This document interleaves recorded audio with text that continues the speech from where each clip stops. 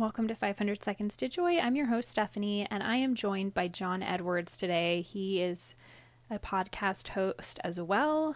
It's called Just a Guy in the Pew, and his ministry is called Just a Guy in the Pew. And I love the message behind that, which is just that he's such a humble man of God who has experienced intense transformation in his own life and has an incredible testimony of what God has done in his life. It's absolutely amazing. I will link the video in the show notes. But today we're talking about vulnerability and spiritual leadership. And as a man, I think he has a very unique take on this idea of vulnerability. And I've personally been really inspired by what he shared. And I've noticed God calling me personally, me, Stephanie, into a closer relationship with him and others, and just to really open up and be more vulnerable and allow God to work through me in a deeper way. Because John Edwards, God is working through him, you guys. It's incredible. And I think it's because he's vulnerable and he's open. So you may have heard from John Edwards a week or two ago. I think it's 2 weeks ago now. Hard to keep track. But yeah, he was talking about spiritual leadership. And today he's really diving into that even more deeply, how we can, as wives, encourage our husbands to be spiritual leaders. And if there's any guys out there listening, just some tips for being more of a spiritual leader in the home. And I love the way John talks about it, because it's never in a condemning way. It's always in this like inviting, encouraging way. I just really think he has such a unique take on this, and his talk about vulnerability, the way he talks about it is just incredible. You're just going to have to listen to it yourself. So in this 2-part series, I know you're going to be inspired by what John Edwards shares, and I know you're going to want to hear his podcast and connect with him further. So all those links are in the show notes, and I am so grateful that he took the time to talk with me. And without further ado, here's part 1 of our conversation. Enjoy, friends. Hi, John. Welcome to the podcast. Let's pretend we haven't been talking for the past 45 minutes. It sounds good to me. We can start right back from the beginning. I'm glad to be with you again, Stephanie. Yeah, thanks for being here. So, everybody, this is John Edwards, and he is a Catholic speaker. You may have heard from him before in our mini episode we did recently, and he is the host of the podcast, Just a Guy in the Pew. And this guy is the real deal. You know, we had I wasn't joking. We talked for about 40 or 45 minutes before we clicked record. And, he's just a real guy who really cares about people and wants to spread the gospel. So anyway, welcome, John. And can you just start by introducing yourself and your podcast, Just a Guy in the Pew, and, maybe just share the mission of your ministry and just everything you do. Like, what is the mission behind it? Sure. Well, that might have been the best introduction I ever got already from you, so thank you for that. But my name is John Edwards, and I live in Memphis, Tennessee, with my wife Angela, and have 3 beautiful children: Jacob, who's 10, and Caitlin and Allison, which are identical twin, red-haired, blue-eyed girls. So that's my family, and born and raised Baptist until about the age of 18, and there's a story in there that if they want to check that out, it's really a long one for this, for the time we have here, but they can go to, my website. We can mention later and listen to that. But became Catholic when I married my wife, and wasn't really practicing for the first 10 years. I had some addictions and some things like that I had been hiding in my life that almost cost me my marriage and my family and everything. And luckily, I had a wonderful angel, the angel of my life, my wife Angela, stayed with me through all of that and allowed me the time God needed to change my life. So I really, over the last couple of years, I've started men's groups in my hometown of Memphis, in my parish, and that kind of took off. It was based on vulnerability and sharing, getting up and sharing with other men what had happened in my life, and which is an unusual concept for men, but I found that it's the key to unlocking the door of your heart, so the Lord can come in and really give you that abundance of grace and love and mercy that he wants to. So through the midst of all of that, people started seeing kind of what I was doing around the diocese and started sort of latching on to it. Next thing you know, I was, witness speaker at our men's conference here in Memphis. And, one of the deacons that lives here in Memphis, Deacon Jeff Drzymski, he's joining us for the virtual conference as well. He's the host of the Catholic Cafe on EWTN that's been on there for years and years. And he said, you need a podcast. And And I said, "Get out of here, man. I don't know what I'm doing with that." Like, I couldn't see anybody wanting to listen to me, like that. But he asked me what I would call it, and off the top of my head became Just a Guy in the Pew when I'd started going to daily masses. I'm a 6'8" guy, so walking into an 8:15 mass with about 10 to 15 women and men, 70 to 85 years old, you kind of stick out. And so after masses, they would come up while I was praying, and I would hear like the click clock of heels, and then they would stop and touch my shoulder, and I'd look up and say, "Yes, ma'am," and they'd say, "Are you in the diaconate? Or are you in the seminary?" And I'd say, "No, ma'am, I'm just a guy in the pew." So that's where the name came Mhm. from. And my mission is just I want to bring people to Jesus Christ. The tagline for the podcast is "Welcome to the Pew, the place for everyday guys talk about everyday things in front of the one person that can do something about it, Jesus Christ." And so the mission, we started Pew Ministries, which is a nonprofit which houses Just a Guy in the Pew and some other things my wife and I are being called to do. But the mission of the whole thing is to bring the person of Jesus Christ to the person in the pews. We have 1/3 of our faithful that don't believe in the real presence of the Eucharist, and I think we need to start evangelizing there. And I love to do that through sharing my life, and then also talking to people about the power of vulnerability. It's such a lot of people see that as a negative word in culture, and the world has its own definition, but God has his definition. And so I spend a lot of time talking to men and women about that. Mhm.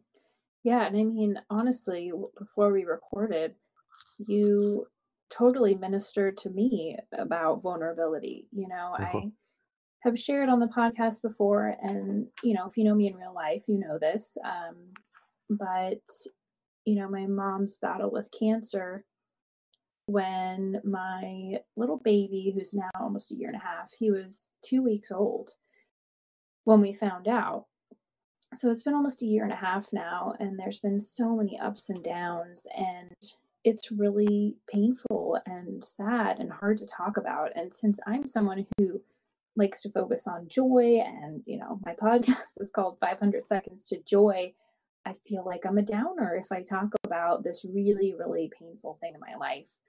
Um, Mm. but I really appreciate that you have such a authentic presence. Like, I feel like people like you because not only do you share the gospel in a way that makes sense to just a guy in the pew, just a woman in the pew, but you also, by sharing your own story and being vulnerable first, it kind of opens other people up to be vulnerable Sure. and Yeah. share their life. And I think that is so powerful.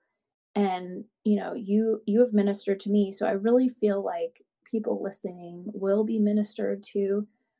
So whether you're Catholic or not, I encourage you to stick around and listen, because this topic, it's for men and women both.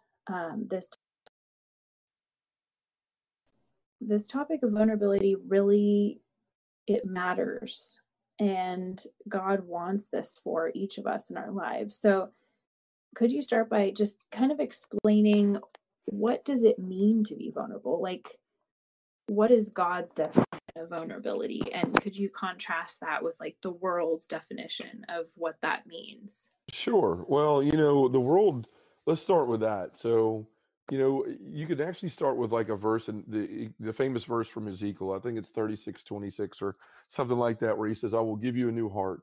I will give you a heart of flesh. I will take out your hardened heart, your heart of stone, and replace in you a heart of flesh." And that's really what vulnerability allows the Lord to do. We don't realize it, but over our lives, we have so many things that go on to us. We have so many mistakes and failures and sins and things that we're not proud of that have happened to us or that we've done ourselves. And so we carry that stuff around. And, the world would tell you, and I tell this to guys all the time because I think a lot of men have had fathers that, raised them with this whole mentality of put your head down, work hard, don't complain, don't have feelings, don't cry. The whole, scraping your knee when you're a kid, and your dad kind of pulling you up by your arm and telling you to rub dirt on it, that kind of thing. And so there's a lot of men and women that walk around this world like with this, just it's not okay for me to be open and honest about what's going on with me or who I am. And the world kind of builds this definition out there of vulnerability as weak, means I'm weak, I'm powerless, I'm defenseless, I'm susceptible to attack. For a man, I'm a wuss, or I can't protect my family. I'm meek. All of these things, and so we have this mindset to where we've got to have this tough exterior. You see a lot of guys, they walk in the room and they're automatically alpha dog in it. And a lot of women too. Like, it's just this facade, this front, and it costs us so much to keep that built up, that wall and that exterior of trying to be these different people. And so we carry around a lot of masks. I'm this guy at this place, and I'm this guy with these friends, and this guy at church, and this guy at work. And it's just all of this stuff that we're not meant to do. And to your point, God has a different definition. So, he tells Paul, my power is made perfect in weakness. Now that doesn't make sense, right? Like, power and weakness, like, it just doesn't, those are two polar opposites, at least the way that we've been raised to believe. But what Mhm. Paul goes on to say is, he says, if I'm to boast, let me boast of my weaknesses, my burdens, my persecutions, my insults, my hardships, because when I'm weak, I'm strong. And so what I've found out in my life, Stephanie, is I had the thing that went on in my life. I was arrested for the possession of cocaine. I had an addiction for a lot of years, and I was in a physical jail cell of mortar and brick, but every one of us out there, men, women alike, we're walking around in a four-walled prison cell of our own mistakes, failures, insecurities, sins, lies that we've told, all these facades of who we are out there. And so every time we try to open that door and walk out of that room and say, no, I want to be something different, I want to be better, the devil comes and he starts poking and prodding, right? And he pushes you in your side and he says, what if you go out there, they're going to find out about your porn problem. If you go out there, they're going to find out about you drink too much. They're going to find out about the way you yell at your kids when you're tired. They're going to, whatever it is. And so you let go of that handle and you stay in there, because he convinces you that it's comfortable in here, right? If you start following that Jesus guy, you're going to have to change. You're going to have to be different. You're going to have to care about other people. Down here, you could be here in your selfishness. You can be in here and, like, everything you're used to. You can still have fun. And so he convinces you that the torture and the pain lies on the outside of that door. If you go out there, you're going to lose everything. People aren't going to love you. If they, in my case, if people knew about your arrest, your kids might be kicked out of school. You may not be able to go to the same parish. Think about the embarrassment it's going to bring to your wife, like all of these things. And so the devil tries to keep you trapped in there. But when you become vulnerable with like three people, this is my perception at least, with yourself, like, you have to say, this is something in my life that I know has been going on and I need to deal with. Um, when you have to do that first, and you can come to grips with it. And then you have, I need to be vulnerable with God. I mean, the confessional, as Catholics, we have reconciliation to be able to take that and say, Lord, this is something that you and I both know is screwed up in my life, or messed up, or it's something I've been carrying, and I need to bring it to you so you can forgive me and I can be released of this. The Lord that's how he softens that hardened heart. And so we do that. And then the third thing is, we've got to be vulnerable with other people. The world has this sense of and you and I talked about this a little bit ago. Like, we've all seen the Facebook pictures of the families at Christmas that are all dressed up like elves, and they're all wearing the same clothes, and they get the biggest smiles on their face, and you're like, oh, look at that perfect family.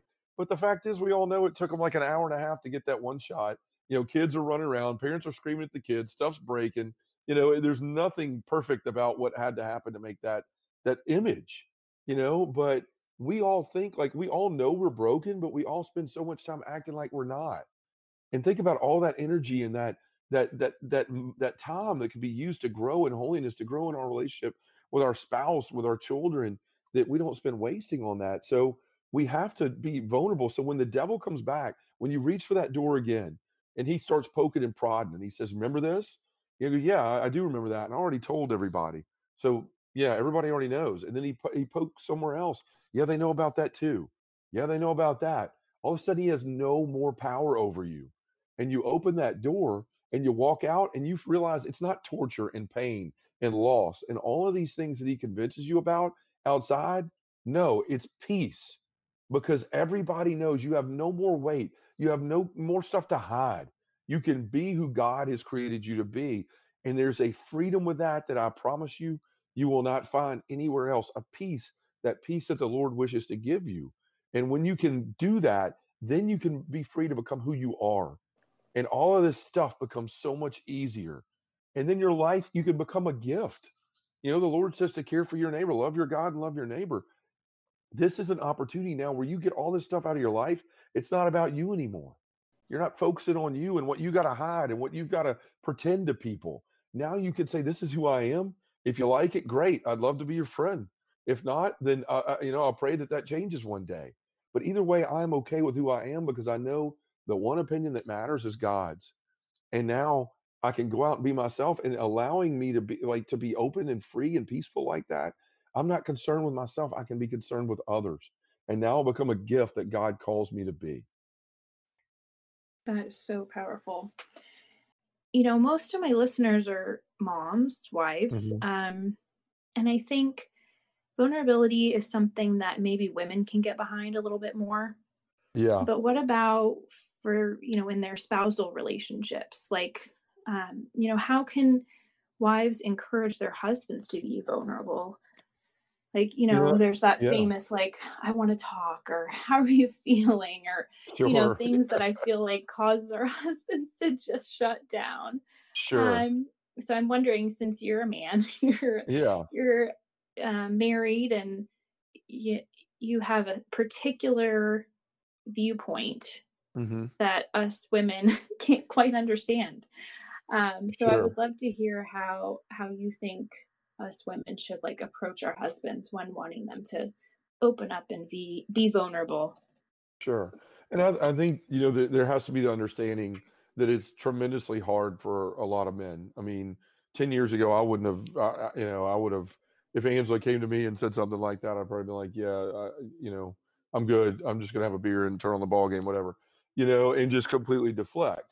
But, you know, I think that having the knowledge that it's hard for men in the first place, like that men, we get a bad rap of not wanting to share, but it's not that. A lot of times we don't know how to. So I think there's an understanding that has to go in there in the first place is like, look, I want my husband to be, open with me more. I want to know him better. I want him to share the stuff, but it can't be a forcing sort of nagging thing because that's gonna push a guy away. It's gonna make a guy angry. So what I really think, the first thing that you need to do is pray for your husband that God will open his heart. Because I know Angela did that for me for a very very long time, and then it wasn't the way that either one of us would have liked God to change my heart, being put into jail, but that's the way he chose to do it. So, but a lot of that I know came from her prayer. So prayer's a big one. Two, just letting your husband know, just look, I want to share things with you, and I hope that you feel like you could share things with me. Always putting it on yourself is sort of that extending hand, that I want to offer you this first. Because like you said a minute ago, a lot of times, like, I go in a room full of guys and their arms are all folded. They're looking like I'm just here because my wife made me come, or, a buddy of mine asked me. And by the time I'm done talking about vulnerability, they're in tears and their hands are open and you can tell they want to share. And it's because someone else opened their heart, right? When Christ is on the cross, his arms aren't closed, his arms are open. Like that's the most vulnerable person that ever lived, that is sitting there on a cross, naked, hanging there, bleeding to death for you and me, and bleeding tears of blood in the garden. Like all of these things that he did, he opened himself up to where there was nothing left. When I first became vulnerable with a group of men, I walked in this room and told everybody, and I might as well, I always tell people I might as well have walked in there naked. Like that's how exposed I felt when I got through, with what I had to say. And so when people do that, a wife to a husband, to say, you know what, this is something I've always struggled with, and I want to share it with you. Not because I'm griping about something, I'm saying I want you to hear, to listen to something. I want to tell you where something that's no one else knows about me, or I want to tell you something about where I am and something I'm struggling with. And what happens is it's almost like you're extending this olive branch out to say, like, look, this is a safe place, and I've exposed myself to you. I've trusted you with my heart. I've trusted you with my feelings and with my spirit. And I'm asking you to do the same. Okay, that's it for part one. Tune into part two for a lot more goodness.